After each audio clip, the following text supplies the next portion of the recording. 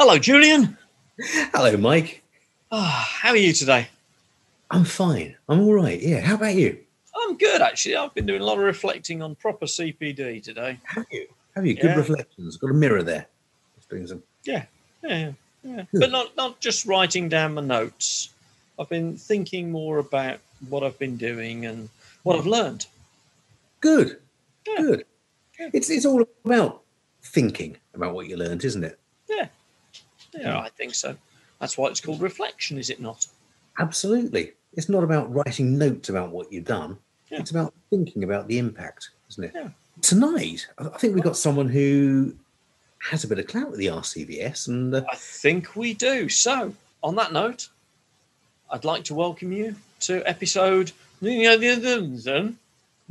Veterinary Ramblings. Good evening. Hi, I'm Mike Brampton. And my name is Julian Ho. Welcome to Veterinary Ramblings. So who have we got tonight then, Julian? well, we've got a really interesting guy tonight. So if I tell you a little bit of his bio, because he's not your usual vet. Mhm. So he has been a commander of soldiers in a counter-terrorism operation. Wow. He was deployed to Bosnia as part of a peacekeeping force. Mm-hmm. And he was in the human healthcare delivery and product development in Bosnia. He's also served in the US, Germany, all over the UK, and travelled to 5 continents in his army career. Wow. He was actually deployed to Sierra Leone to help out with the Ebola pandemic.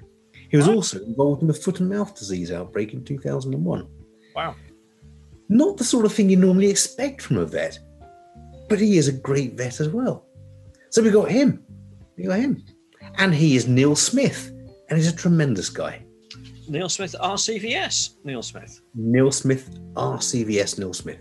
Okay, well, I think tonight it's going to be really special because for the first time on Veterinary Ramblings, rather than just having one guest, we're going to have 2. Because joining Neil is a lady who graduated from the RVC in 1992. And after graduation, she spent 4 years working in Canada, where she also took her American boards and exams over there and got into a lot of native wildlife and exotic work. She's going back to the UK, where she's going to certificate in zoological medicine and her diploma in zoological medicine.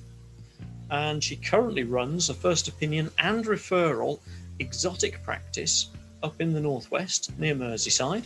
Her name is Molly Varga-Smith. So it's Neil Smith and Molly Varga-Smith. Indeed it is. And here they are. Neil, it's really good to see you again. Good to see you. Jolly good to see you. Your role in life as a vet seems to have involved you in more single-celled organisms than it has multi-cell organisms. or is this not correct? No, I think anybody can tell stories about, breeding animal glands and castrating dogs and so on. My career has been eclectic, but I've done quite a lot in healthcare delivery as well. You were posted to Africa, weren't you, to deal with Ebola outbreak? Yeah, so I went to Sierra Leone in 2015. I was there just over 4 months. Right. Gosh. So what were your take-home memories from that? Because that it's a really interesting one, because bearing in mind I'd done foot and mouth disease in 2001, so the idea of controlling virus outbreaks was something I'd had very in-your-face exposure from both a tactical and a strategic level. And so I was out there. I was sent out there as commander medical, so commanding the UK military medical personnel, which involved an Ebola treatment centre, a Role 2 hospital, which was basically a one operating theatre bed, one intensive care bed, a ward of 4, plus a very extensive primary care. But we were scaling down at the time, and when we were phasing down the number of medical personnel there, so I got much more involved actually in the whole national sort of fight against Ebola, and I was switching between the daily strategic meetings down to actually being out there on the front line. So, we had an issue with local community health centres where people were, on average, one woman a day was giving birth, and they were still getting outbreaks down there in the slums of Freetown. And we, in one particular Ebola treatment facility, which, so to put this way, it needed a little bit of help putting back together. It was in a very bad way. There were, and so really, actually, I was going in there and dealing with issues. It was great making a difference. The things I did made a difference, saved lives. It's a strange thing when I talk about it, the Ebola piece being challenging and interesting and challenging were 2 years that I used a lot. But actually, it was absolutely fascinating. You'd go back in a heartbeat. I would go back in a heartbeat. Yeah. I mean, I love Sierra Leone. I love the people of Sierra Leone. Really, really great people. And all the different NGOs that were out there that you ended up working with, who found it very unusual to be working with the military. It's not something they would normally do for very, very, very, very good reasons. But in this, because it wasn't a conflict zone, they were okay with it. And they also saw the fact that, we were there as the paramilitary wing of DFID. Sorry, DFID is Department for International Development. Right. And so when you talk about control of Ebola, also the fight against Ebola, that was more containment and control of spread, or actual delivery of. Well, there were two things. One, it was about continual peace, and it's fascinating if we look at the current issues with COVID, the psychosocial issues, the human behaviour about getting the messages across. You're talking about people who were predominantly Muslim, some Christian, but also animalism. They believed in spirits and faith healers and so on. And that is a very strong belief they had. We have people who believe COVID is a scam run by Bill Gates and et cetera, et cetera. So these attitudes and opinions exist within populations, and it's a question about how do you address that communication. But one of the key things we did was, what do we need to do to stop us needing to go back? What capacity and capability can we build in country? And MSF actually, in their Medicines Sans Frontières, in their annual report, had put down that from decision to deploy to actually have a tented facility in country would take 30 days. Now, you're talking about a disease that's got around about a 12 to 14 day incubation period. So by the time they would have got that, and it's not unreasonable, that's pretty tight timing. So we looked at it and said, well, what can we do? And so we came up with the concept of what I call the rapid deployable isolation and treatment facility. Because yes, these facilities were to treat, but actually the major part was to isolate, was to get the virus out of the village. Yeah. And so we created, I was led on creating a basic, but it worked, 48-bed facility based on equipment that was already available, and trained with the Sierra Leone Armed Forces, who had been running 8 Ebola treatment facilities during the outbreak, so they knew what they were doing. Yeah. Again, capability, which was a tented facility. It was what we call mandrolic. It was stored in a secure facility. You threw it onto the back of trucks and drove it out and put it up. And we actually were aiming for getting up and running and accepting patients within 72 hours. We actually exercised it and did it in 48 and handed that over. So DFID funded it. The Sierra Leone Armed Forces ran it.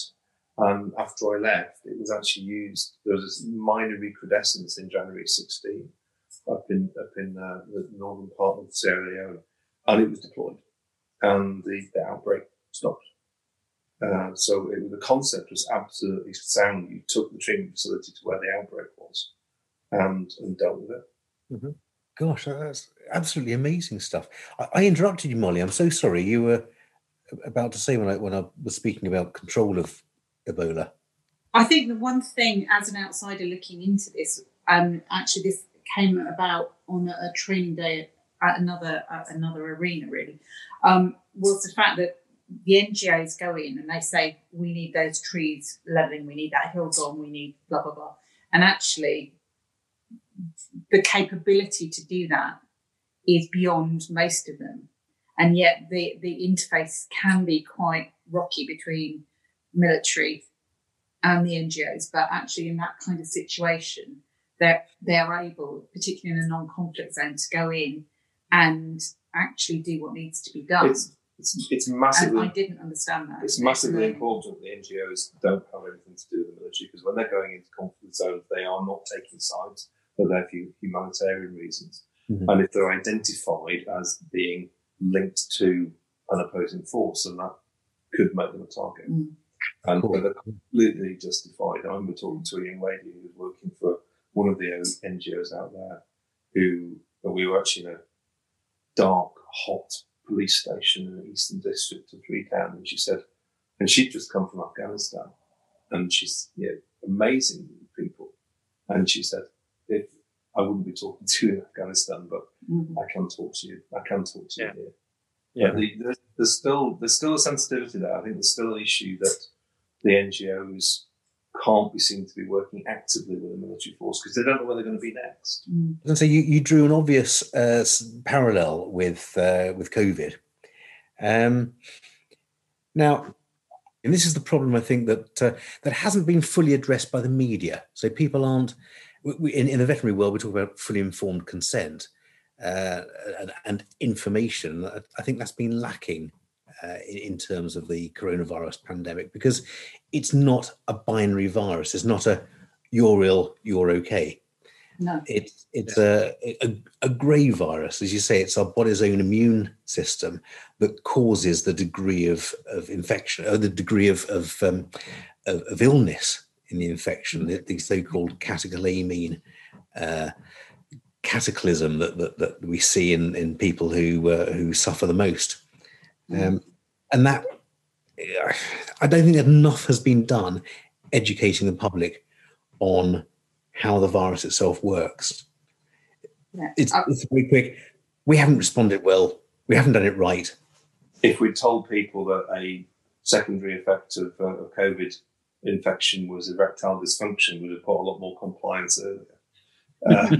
And this comes back to the behavioural piece. It's people situate things that fits their situation.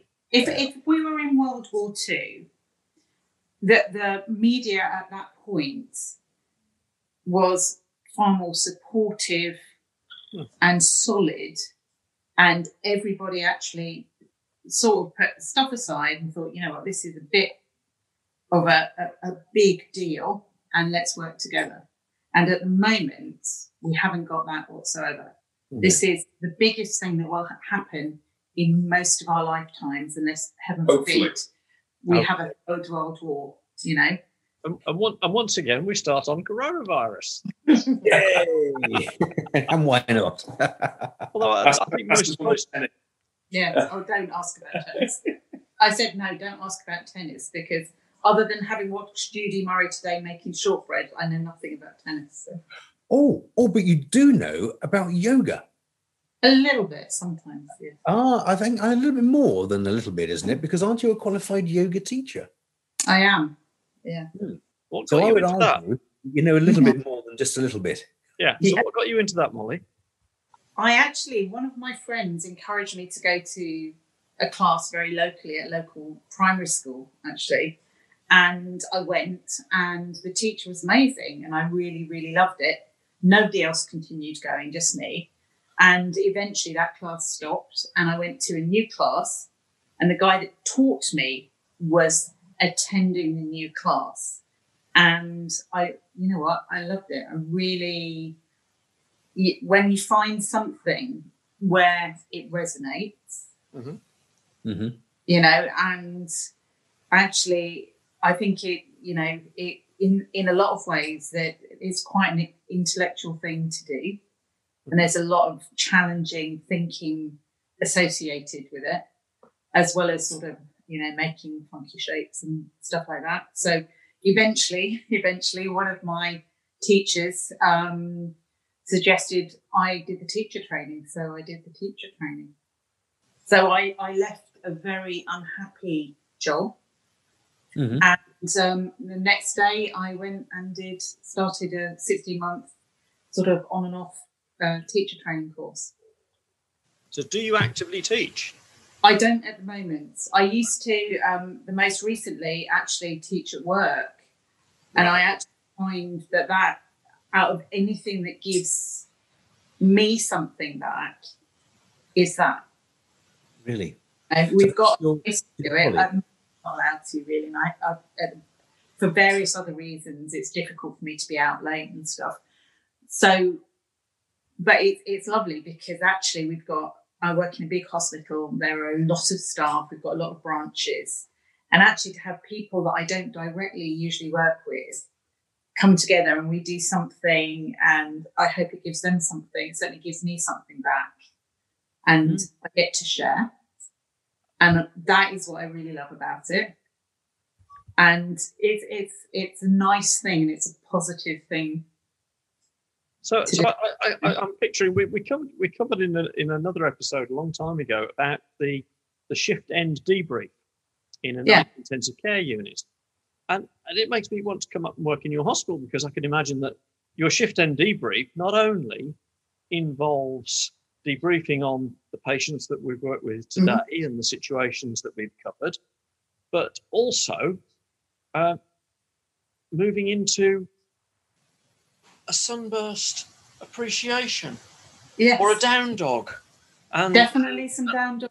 And working the whole shapes thing into the debrief. I think it's almost allowing your head the space to debrief itself, right? Mm-hmm. Because actually, when you get the sort of the background chatter in your head and the monkey mind and everything's going round and round, actually you're concentrating too much to do that. And certainly when you're controlling the breath, and the breath will control your heart rate to a degree, actually it gives you that space to process a little bit. And, particularly if we had people from surgery and people from other departments, we haven't had the same day. Yep. And it's actually, it is quite a good thing. And it's also, it's fun. The classes that I attend, I seriously get heckled quite a lot, really. And it's good because I've known these people a long time. And heckling in a yoga class? That's outrageous. It's fine. It's brilliant. But it also... Well, they can't adjust you, can they? They can't adjust me. So, yeah. And I suppose that's one... When yoga meets stand-up comedy, it's... You should go to the yoga classes they go to. It absolutely is that, yeah. Really? Yeah. Do you know, I do a lot of climbing, and I think the same thing happens if you're focused on something enough. Yeah. Then you can't help but disperse the other thoughts of the day. Absolutely, and whatever gets you to that point. So it might be walking or hiking or running or whatever it is, And I think it's a positive. But I think giving back and having that community thing is a good thing. Does this count? Yeah. Okay, that's all right. Then. That's a good excuse. We've got our excuses for drinking our gin, Julian, and it takes us to that point. And I must admit, I don't run because I find that if I do run, then I spill this. Yeah. So you need one of those handy backpacks with a straw. Oh, is that what you use, Molly? Yeah, always. Yeah, camelback, yeah. Yeah, camelback. Yeah. I do remember one summer going on a walk with a vet friend of mine, and we had a camelback full of rum and coke. And I don't think I've ever been so dehydrated in my life, walking around the Brecon Beacons. That wouldn't have ended well, I don't think. No, it didn't. It didn't. Like a good idea at the time. We were the lads out for a walk rather than me. I seem to remember something similar on my Duke of Edinburgh's award, actually. Or semi-remember something like that. Yeah. Do you miss the army, Neil? Do you know what? That is a very interesting question. No. I did 30 years as a regular, and then another 9 months keeping on the chief vet job until the right person was in place to replace me as a reservist. And it was a way of life, but my career has been so eclectic that it's not been that sort of, regimented way of life, without sort of putting any puns in there. So, and we change jobs every 2 or 3 years, and some which have been in a unit in command with soldiers, some of which have been flying a desk and wearing a suit, some of which have been working very closely more with civilians than with military, and it was time for a change for a number of good reasons. And it's 30 years, I think, is a decent amount of time to give to it. And I'd done everything that either I wanted to do or was going to be able to do. Some twice. And we had the centenary of the Royal Army Veterinary Corps getting its royal prefix in 2018, and there were a lot of events around that, including an amazing dinner with our Colonel-in-Chief, Princess Royal in St James's Palace. We had a parade. Now, we'd had a parade through Melton a few years earlier, and on that occasion, I was the one on the dais, and all these guys, on horseback or with dogs marked past me, and it was absolutely great. And all I had to do was lift my arm and salute as they came past. But we came to this one, because of the importance of it, more important people wanted to be on the dais. So I was told, so you're going to be leading the parade. That's great. Yeah, mounted. Now, I used to ride a lot as a teenager. But I hadn't actually ridden a horse for 28 years. Yes, you had, because we went pony trekking in Wales. Yeah, I had a horse that always wanted to be right up the horse in front if anybody came close behind, kicked out. And I didn't fall off. But other than that one sort of hour and a half, I hadn't been on a horse for 28 years. And so they did a bit of a risk assessment on me and put me on a horse and said, yeah, you seem to be able to not fall off too easily. And then we did the training, and it was basically 2 or 3 days, and then the actual parade. And I was given a household cavalry charger who'd just come off public duties, just done, Harry and Meghan's wedding and all that sort of stuff. Came up to Melton. Of course, when these horses come to Melton, they're coming up for a bit of R&R, and they expect to go out in the field. And an Empress ended up in a stable with somebody who was no longer that familiar with dealing with horses, and she was a little bit of a challenge. And we did a proper rehearsal at 5 o'clock in the morning 2 days beforehand, and that went quite well because there was nobody around and there was no band and so forth. And so we thought, well, that's good. And then we came down to do the actual piece. And bearing in mind, when you're doing ceremonials, you're not wearing a head protection. You just got your ordinary hat on. Sure. You don't have a back protector. You've got a double rein, which you're holding in one hand because your other hand has a sword in it. You don't want to fall off, do you? It would make Roy Kinnear's accident seem like...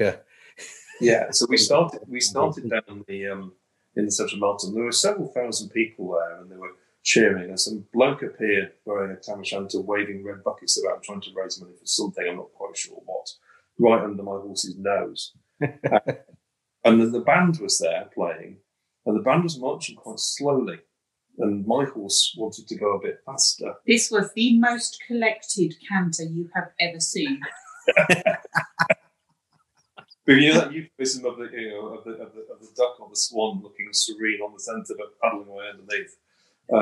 So it was like entering a bobsleigh run, actually. And but success was there because I didn't quite trample on anybody. I didn't fall. I didn't skewer anybody by my sword disappearing out. And I did, the general salute, which you do with shouting and waving the sword around. Brilliant. You didn't take your eyebrows off as you raised your... Or knock the hat off or anything like that. No. It, from the outside looking in, I said, it looks fine. Yeah. It was a greater appearance of control than they actually being genuine. So I had the privilege in the middle of COVID, in fact, the only passing out parade to be held, or proper passing out parade in front of the public and invited guests to see our middle son.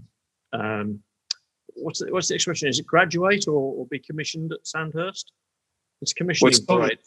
Sovereign's parade. Sovereign's parade. That's right. And so you're going to tell me that you've not, at the end of that parade, the sort of the highlight for a lot of the people is that, and again, forgive me for not knowing the rank, but there is a senior officer in attendance on a horse.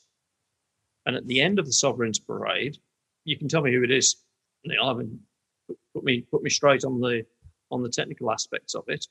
But the highlight in the end of the parade, after all of the new officers have filed back in through the main college doors at Sandhurst, the chap on the horse rides said horse up the steps and through the college gate into the centre of the college on the horse.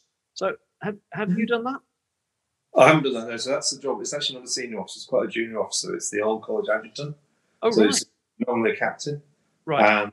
And yeah, no, it's a grey that they do it on. Yep. Grey. Always agree. Yeah. And no, that's part of what they do, and the horse is trained to do. I'm not quite sure which way it turns once it gets inside. So I should just say, Neil, sorry for interrupting you, but a lot of our listeners are American and they may not understand what a grey is. But in England, we have a nomenclature for our horses that's about as simple as the cricket rules. The shorter version is there are no white horses. No white horses exist. Any white horse is grey. So a grey is actually in America a white horse. We don't have bays anymore. We're actually allowed to call them brown. Is that right?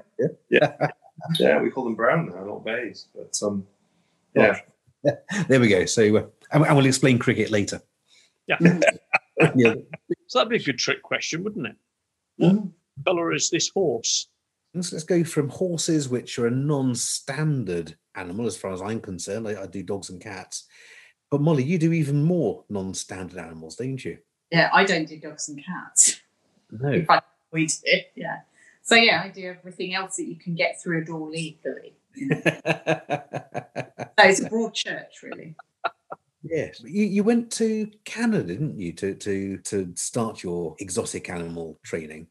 Yeah, well, I was at that point married to a Canadian, and so we lived in Canada for 4 years. So I did the NAVLE, the fabled North American veterinary exams, including the practical exam. And are they as grueling as they're supposed to be? They are actually. It was very good because when you graduate in the UK, you've had a really good education. When you graduate in Canada or the US, you can certainly place a catheter and do a lot of the practical stuff that you haven't had the education we've had. It was really, really useful for me to go back and switch a little bit up how I thought about things. And it was actually, if you had the opportunity after you graduate to revise for a year, why wouldn't you? And there are waiting lists to do the exams.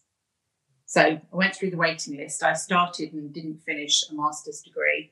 And I did a lot of work experience. Mm-hmm. So I was very lucky, and I was very lucky when I started working to remain employed at a point where 25% of vets didn't get jobs. Wow. Is that right? This was at the beginning of why Canada really started with, the very strict financial measures to get itself out of recession. And so the amount of unemployment was ridiculous. I couldn't get a job in a donut store. Really? Really, yeah. Did you try? Yes, I did. I like a donut, to be fair. You're referring here to Timmy Hortons, I presume? I'm referring to Timmy's, yeah, definitely. But any other Canadian donut outlet. Sorry, yes. Other Canadian donut and coffee outlets are available. Yeah. I had a lovely skiing holiday in Whistler once, and I just remember having beaver tails there. Ew, yeah. The subject of my master's was actually beavers and beaver parasites. Well, the beaver tails are waffles, aren't they? They are, but actually, if you're Native American or First Nation person, the real literal beaver tails are a delicacy. Are they? Yeah. But the beavers would find it very difficult to swim afterwards, wouldn't they? Yeah. I'm not convinced they survive. What do you do with the rest of the beaver? Yeah. Well, you divide it up. It's a bit like some places they'll eat the heads off the fish. Whereas spoilt white Westerners wouldn't even think about doing that. We'll have the fillet and we'll leave the rest. Well, years ago, I was on a NATO exercise in southeastern Turkey, doing meat inspection for the because we were buying fresh meat. The sheep they had down there, which we were buying, actually had very bizarre. I can't remember what the breed it was, but they had a tail that had basically a ball of fat at the top of the tail. Right. And highly sought after delicacy. I was looking at this and thinking I couldn't really see what our army chefs were going to do. We're going to do with this, and because it's delicacy, they actually allowed us to buy them without the tail. I thought we were doing a good deal there because we were buying meat rather than fat with a tail through it. Yeah. And they were happy because they suddenly had this additional supply of fat with a tail through it. I've got a similar story to that. I spent a few months in Malawi a few years ago, working in an HIV malaria clinic. The word went around the village one evening. They wanted to slaughter a goat, but they couldn't work it out, and because there's no waste associated with this. This is all done with a lot of respect and a lot of care. Nothing is to go to waste. And I had a knock on my door one day, and they said, "Mike, we're thinking of slaughtering a goat. Would you like the hind leg?" Because they've got no interest in the hind leg, but of course, as a typical Brit, whether it be leg of lamb or leg of goat, I'm going to do something with the leg. So I agreed to buy the leg of the goat, or the hind leg of the goat, and the goat was duly dispatched. Wow. Nothing goes to waste. Nothing. What about the other leg? Sorry? What about the other hind leg? I can't remember. I think one of my colleagues bought that. It wasn't a three-legged goat then? No, it wasn't. So did you do something good with it, Mike? What did you do? I roasted it, and then I think a couple of the nurses had some roast goat, and then what was left was chunked and curried. So I love curried goat. Yeah, one of my favourite curries. It lends itself so well to Jamaican curried goat. Wonderful. My father was in the army, and he was in Saudi Arabia quite a lot in the army, and he developed this huge love of curries, which he imparted to us at a young age. And I now make curries 3 or 4 times a week. But I remember at junior school, the only time I ever got into trouble at school was when we were asked our favourite meals. And, Samantha was asked, what's your favourite meal? My mummy does this wonderful paella because we're Spanish. Okay, lovely. Julian, what about you? My favourite meal is a fuck up in a frying pan. And there was, off to say Mr. Ryle. You go, Mr. Ryle. And I didn't know it was a swear. My father used to make these amazing curries and call them a fuck up in a frying pan. I thought, what's wrong with that?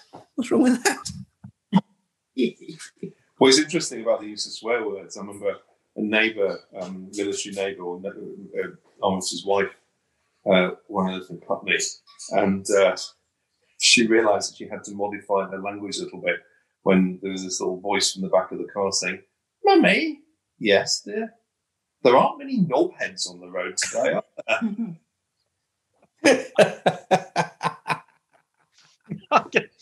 Oh dear! It's a shame to mention this in. Well, the parrots just started whistling. Yeah, I wondered where it was. I thought it was some sensor coming in. Ask them in. Ask them in. Let's chat to the parrot as well. Why not? He's called Archie, and he's a rescue from work. And for a long time, he was in my office while all of the machinations of whether the owner could have him back or what have you were ongoing. And he does talk a lot. So he sings "You're My Sunshine" and do a little dance, make a little love, and all of this. And he also does a good Ray Winston impression. Does he? So he sits there and goes, "Shut up, you slag." I'm the daddy now. That's where that is. Okay. Oh, right. He does do that too. But he imitates me quite a lot, and I also taught him to whistle the whistle version of the signature tune to The Simpsons. Yeah.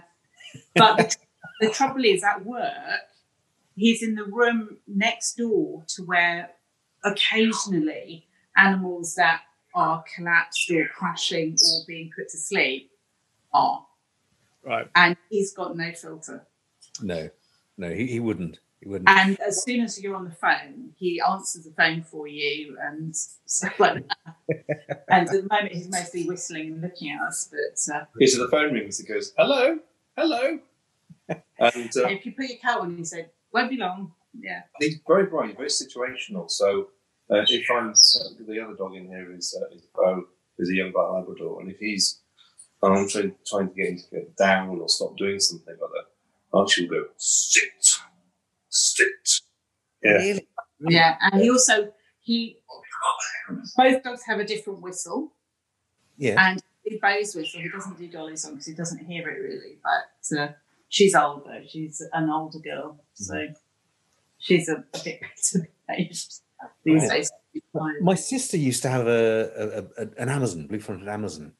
They talk amazingly. And he would do a perfect impression of the doorbell, which would invariably make my dog bark. And then Charlie would go, So my favourite one, we used to board a parrot at one of my previous jobs. And it would be in the prep room where we were doing whatever. And it would mimic the dental drill. And you suddenly go, and you're like, whoa, what did I say?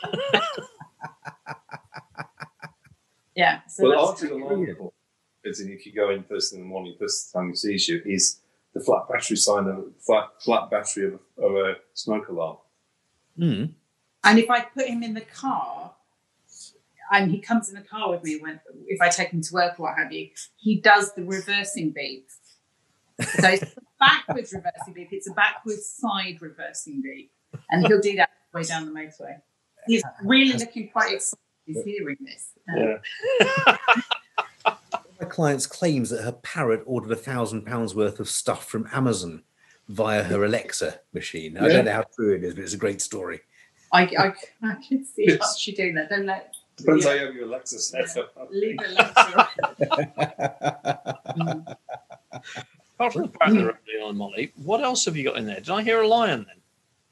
That was the other dog. He was a bit grumbly. He thought he could hear somebody outside. And he's just exercising his right to, He's an 18-month-old black lab. Oh, bless him. Oh, bless. So he's all, grr, grr, I'll get you, grr, ooh, ooh, ooh. He's very soft. He's called Bo. Yeah. Bo. Oh, bless him. Bo. No, B-O. It's named after it's a tribe in a district in Sierra Leone. Oh, right. Right. Not Bo Diddley, the blues player. No. Or short for Ebola. It's not that. No. We've also got two bearded dragons. Yes. Ah, yes. Now, what sort of ages are they? I've got no idea because they're rescue ones. So they were dumped in the winter in St Helens in Merseyside, and they have lost bits of themselves due to frostbite. They're almost two bearded dragons. So yeah, the better part of two bearded dragons. Right. Are all your pets rehomed? Because as pets, all of most mine, pets have rehomed. Bo wasn't. Bo was a purchase, and that was a sudden message on Easter Sunday. Oops, look what I've done. So I had a previous black Labrador who actually she and I did feature on a Bike on News for You last November. The problem of how they use a picture of a German Shepherd dog and call them male. But she was one of our IED detection dogs. Yeah. It was called Fire, and was blown up in Afghanistan in a few years ago, and quite badly injured, but didn't lose anything. And I wasn't convinced what her long-term future was going to be. I took her on, and actually, she did really, really well. And she was an absolute character. And I was when I was ICBS president, I was at a kennel club event at Earl's Court, and I met a guy who was the chief executive of the Royal Foundation. And he said, "Oh, I think William High might be interested there. Drop me an email." I never did, but a few months later, I got a call from a colonel on the board saying, "We want your dog." And she was the mascot for the first, for the Invictus Games for the GB team. Right. And we got interviewed by Claire Balding live during the opening ceremony, although I didn't say an awful lot. But really like the microphone, though. Yes. Oh, well, that was a different one when she took out a microphone. But sadly, she was diagnosed 2-3 years ago with disseminated histiocytic sarcoma. And do you know what? It was textbook. I think the woman sort of definitive paper says it lasted 128 days, and I think she lasted 135. Yeah. And so when she died, it was difficult. And this is building up to the tortoises. So I decided I wanted pets that were, hopefully, unless you mess up their brumation, they weren't going to die on you. So I was going to buy one tortoise, but the tortoise lady, which is her handle, told them to, so I need to have 2 tortoises. And they're called Earth and Wind. Good. And the fire is missing, of course. Yes. And bizarrely, Wind, and I hadn't even realised my name then, when you approach Wind, he hisses at you, and Earth likes to dig into the ground. Mm-hmm. Oh, appropriately named then. So those are those 2. But then since then, we've acquired a what species, Fred? Fred's a Greek tortoise. So Fred is just a Testudo Greco. So Fred's very old. He's older than I am. He's what, 84? No, I think he's 61. I can't remember. Yeah. Well, he's nearly as old as me then. Yeah, so he's now the oldest vertebrate in the household. Yeah. And we've also acquired, which is a stray from a charity, Alfred, who's an evil bugger. Who's a bastard Horsfield tortoise. They can be really aggressive.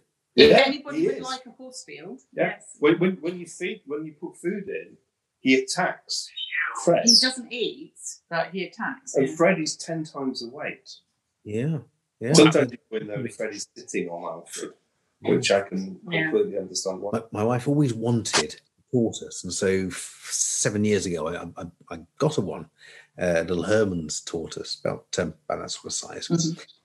And about 6 months later, one of my clients handed in this tortoise that had been found straying in the high street, about the same sort of age, similar Herman's, but that it had shell rot.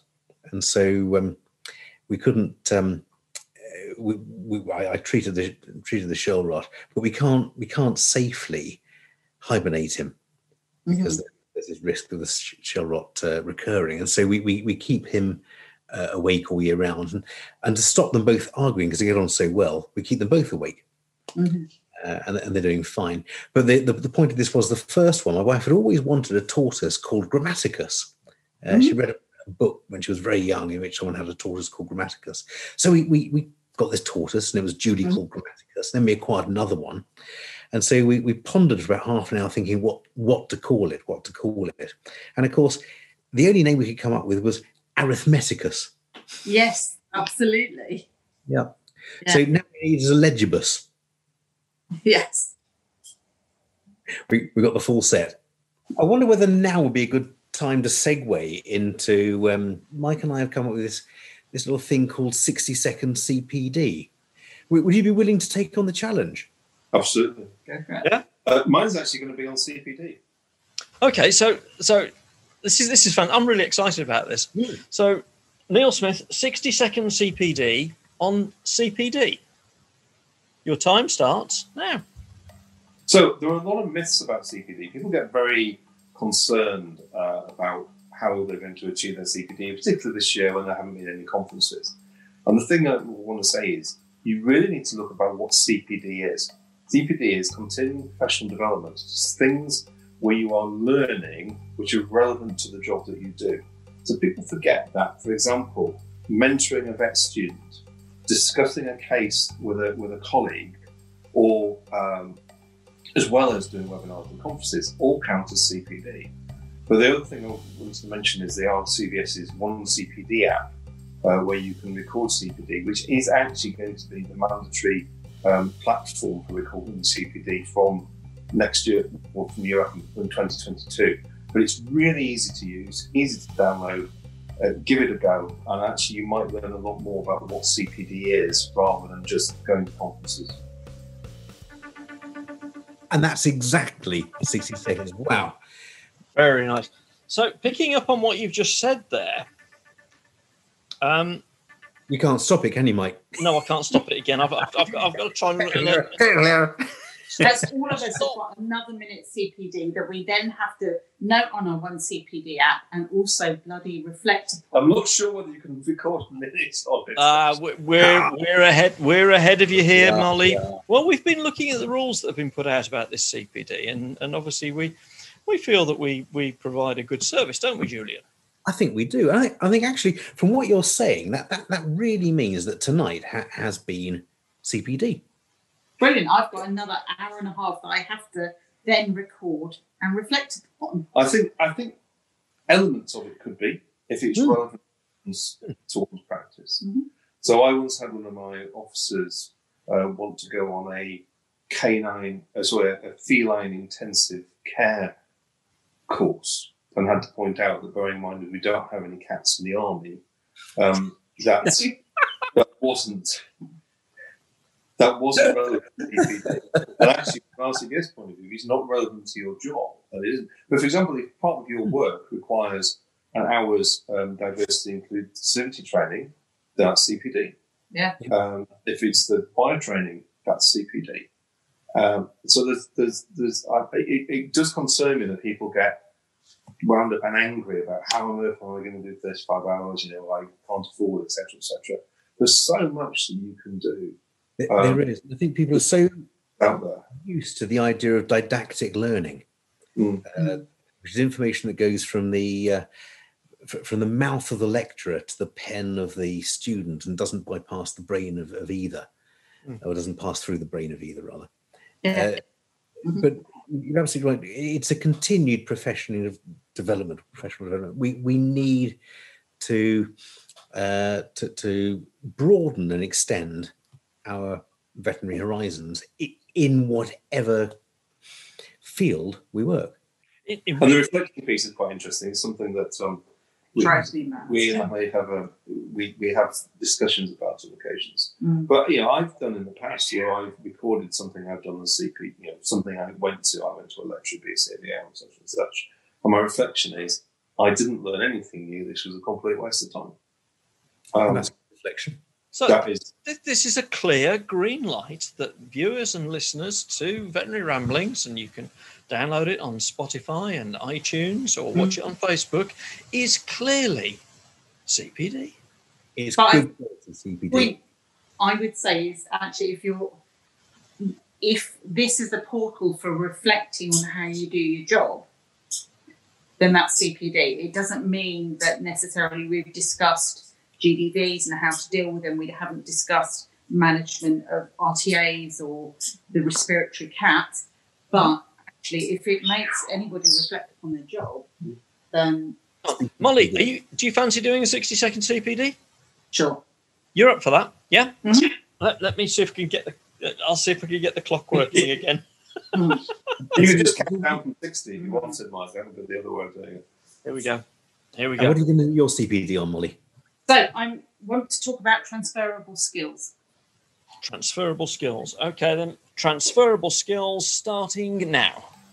So as vets, we all learn how to examine and diagnose a variety of species. So when you come into the clinic and you have an animal presented to you that you are not familiar with, don't lose your skill. Use your transferable skills to do a good clinical examination. And most of my job as a referral clinician is actually completing a very good and very basic clinical examination. I use my transferable skills. I haven't necessarily seen a macaque before, but I do know how to auscultate a heart, and I know how to check its lungs. I know how to get a good baseline. And when all of our lecturers have mentioned to us, when we start learning how to be clinical vets, get a good clinical database, just do it. Just get a blood sample, do an X-ray, and do a good clinical exam. You can do it. Wow. Again, absolutely perfect. Right. I think having the going down really helps with that. I'm going to have to go and try and turn this thing off again. Hang on. That's brilliant, Molly. And actually, it's something I say to my my new vets whenever they're seeing a different species. We don't see a lot of exotics. We see a few, and they say, well, what am I going to do? And I say, well, the first thing you're going to do is examine it. Yeah. You say what you're going to do in terms of, have I got a diagnosis? No, you haven't got a diagnosis because you haven't even seen it yet. And it might be quite obvious.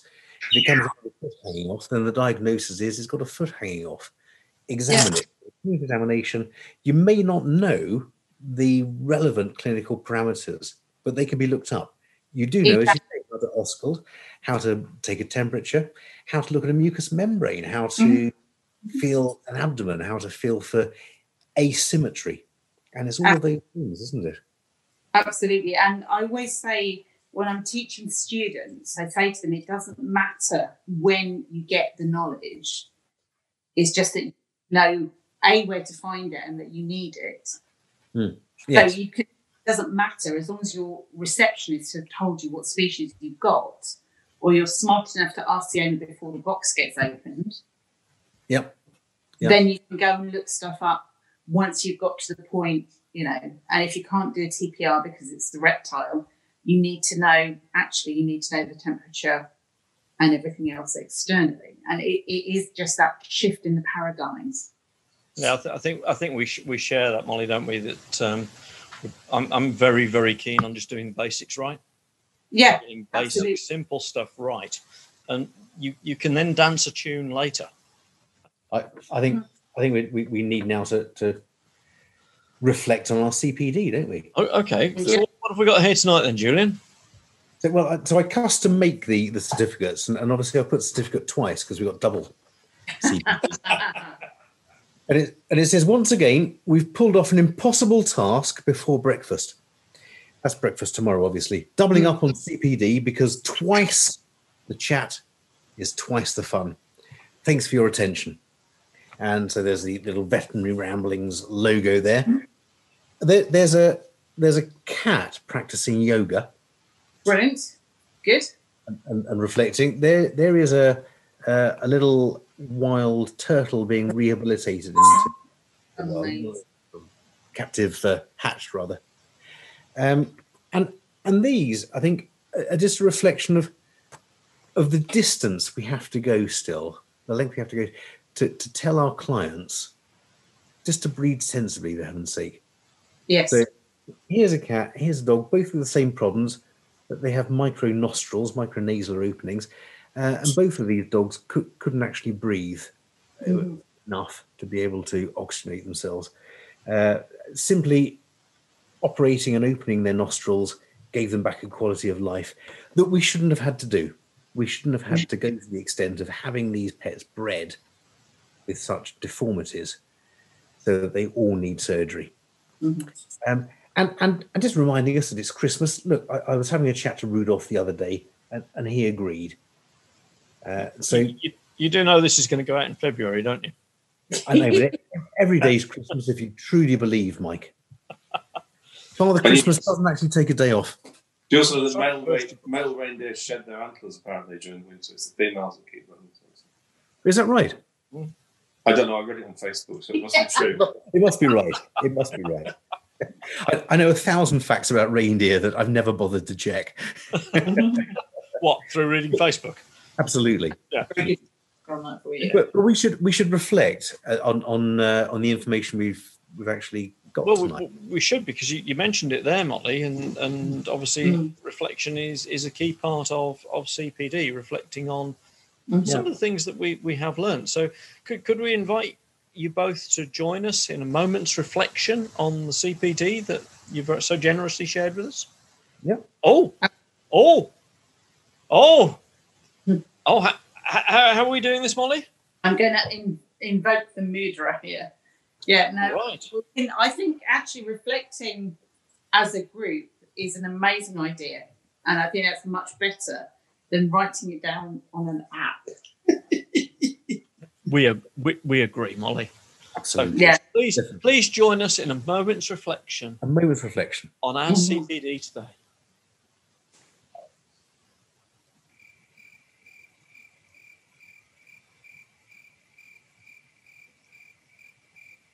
No, I've actually got mood music in the background here. Yeah. Thanks for joining us in the reflection, though. And actually, we do always have a bit of a laugh about that. I guess what you're saying, though, but both of you tonight, was reflection isn't necessarily sitting down and writing a huge essay about. No, I would agree on that. It's not. It's a reflection is a take-home message. It can be more. It can be a huge exercise, but otherwise it can just be a take-home message. Have I learned anything? Haven't I learned anything? And I remember a lecture I went to shortly after qualifying. This great American lecturer who was unfortunately a bit patronising in his tone, and it was on gastrointestinal tract problems, or as he said, as an American, gastrointestinal. Mm-hmm. And after a while, he stopped saying the full gastrointestinal and started saying, so GIT problems can be very profound problems that you see in your practice. And he said this, and he said, oh, by the way, I should say GIT is our abbreviation for gastrointestinal tract. This chap sitting next to me said, that's funny because GIT is our abbreviation for American. Went, oh, that's, yeah. And to all of our American listeners, it's called irony. Yes. Absolutely. Good luck with that. Well, there you go, the viewer figures. I think there are people who feel that reflection is about writing everything, your inner thoughts and everything about things. And that is certainly not what I think. I think it's about, to me, it's about teasing out the key points that you found, which could be feelings as well as actual facts, but it's not about regurgitating the CPD you've just experienced. But I think actually the more effective, I think they put it in there because it's a proven sort of ballast to your learning, if you like. But quite often, the better way of doing that is actually sort of discussing it with your colleagues, talking about it. Absolutely. So a veterinary club, a journal club, or a case discussion. It's very interesting. If you look at GP's CPD requirements, which is 50 hours a year, half of their learning has to be with others. Is that right? So, because one of my concerns is people doing what I really refer to as dead webinars, where they just turn it on, and there are no questions, there's no MCQ in there, there's no, and how do you know you've actually got anything out of that at all? We give them a certificate. I think it's hard because on the flip side of trying to provide that kind of content, for most of us who are not teachers, that's really, really hard to provide suitable and appropriate content to do that. It is, but if you can watch it with somebody else, or have both of you watch it and then talk about it afterwards, actually you can double your CPD hours because you can have that bit in as CPD, and you will actually get a lot more out of it. Yeah, definitely. And so it's not actually that difficult to achieve the CPD requirements, and frankly, it's fun. I've never not wanted to learn. I've never not wanted to improve and to be able to increase the offering I can give to clients, because actually I love the job I'm doing and I love to do it as well as I can, and I know that the three of you do too, which is why you're here doing this, why you're actually engaging in veterinary ramblings. But yeah, I think people do get very wound up about having to do CPD without thinking, actually, I enjoy doing it and I do it anyway. So Julian, can you lighten the mood on CPD somehow? Can you? I've got a joke tonight. I've got a joke. Have you? Yeah, I thought of this joke. it was something you mentioned, Neil, because you're a Yorkshireman, and you said "e" a few times, and so this reminded me about the Yorkshireman whose wife. I've got ferret down my trousers. I don't want to hear that. We're on. So it's okay. Yes, all right. We'll cut that bit. We're on Zoom. No one's wearing trousers, Neil. Yeah. So there was this Yorkshire businessman whose wife died, and he went to the stonemasons, and he said, she was always a very spiritual lady, always very spiritual, and so I know that she'd like a nice headstone, and I wanted to say, she were thine, O Lord. And I want it Wild Tuesday week if you could for the interment. So the stonemasons says, yeah, I'll do that for you, no problem at all. And he came back the following week to see how it was going on. And he looked at it, he said, no, you spelt it wrong. He said, I can't have that. She were thin, oh Lord. But really, you missed the E out. What on earth are you talking about? Goodness, she were thin, oh Lord. Terrible stuff. I can't have that. So much, I'm terribly sorry. I missed it out. This is my mistake. I'll fit it in, no problem at all. Be ready for the funeral. So they have the ceremony, and it goes very well. And they drift outside to the grave side where the coffin is then lowered, and they bow their heads in prayer, and the businessman looks up and looks at the headstone, and it says, "E, she were thin, oh Lord." I don't know. Well, as you may know, I went to college in Sheffield. Yeah, and I met a lot of nice characters there, and one day I met a dyslexic Yorkshireman. He had a cat flap on his head.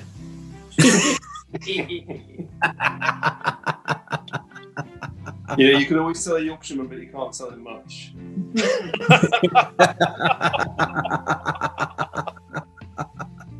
Excellent. You're at the vaccine now, you live in Lancashire. Oh my word.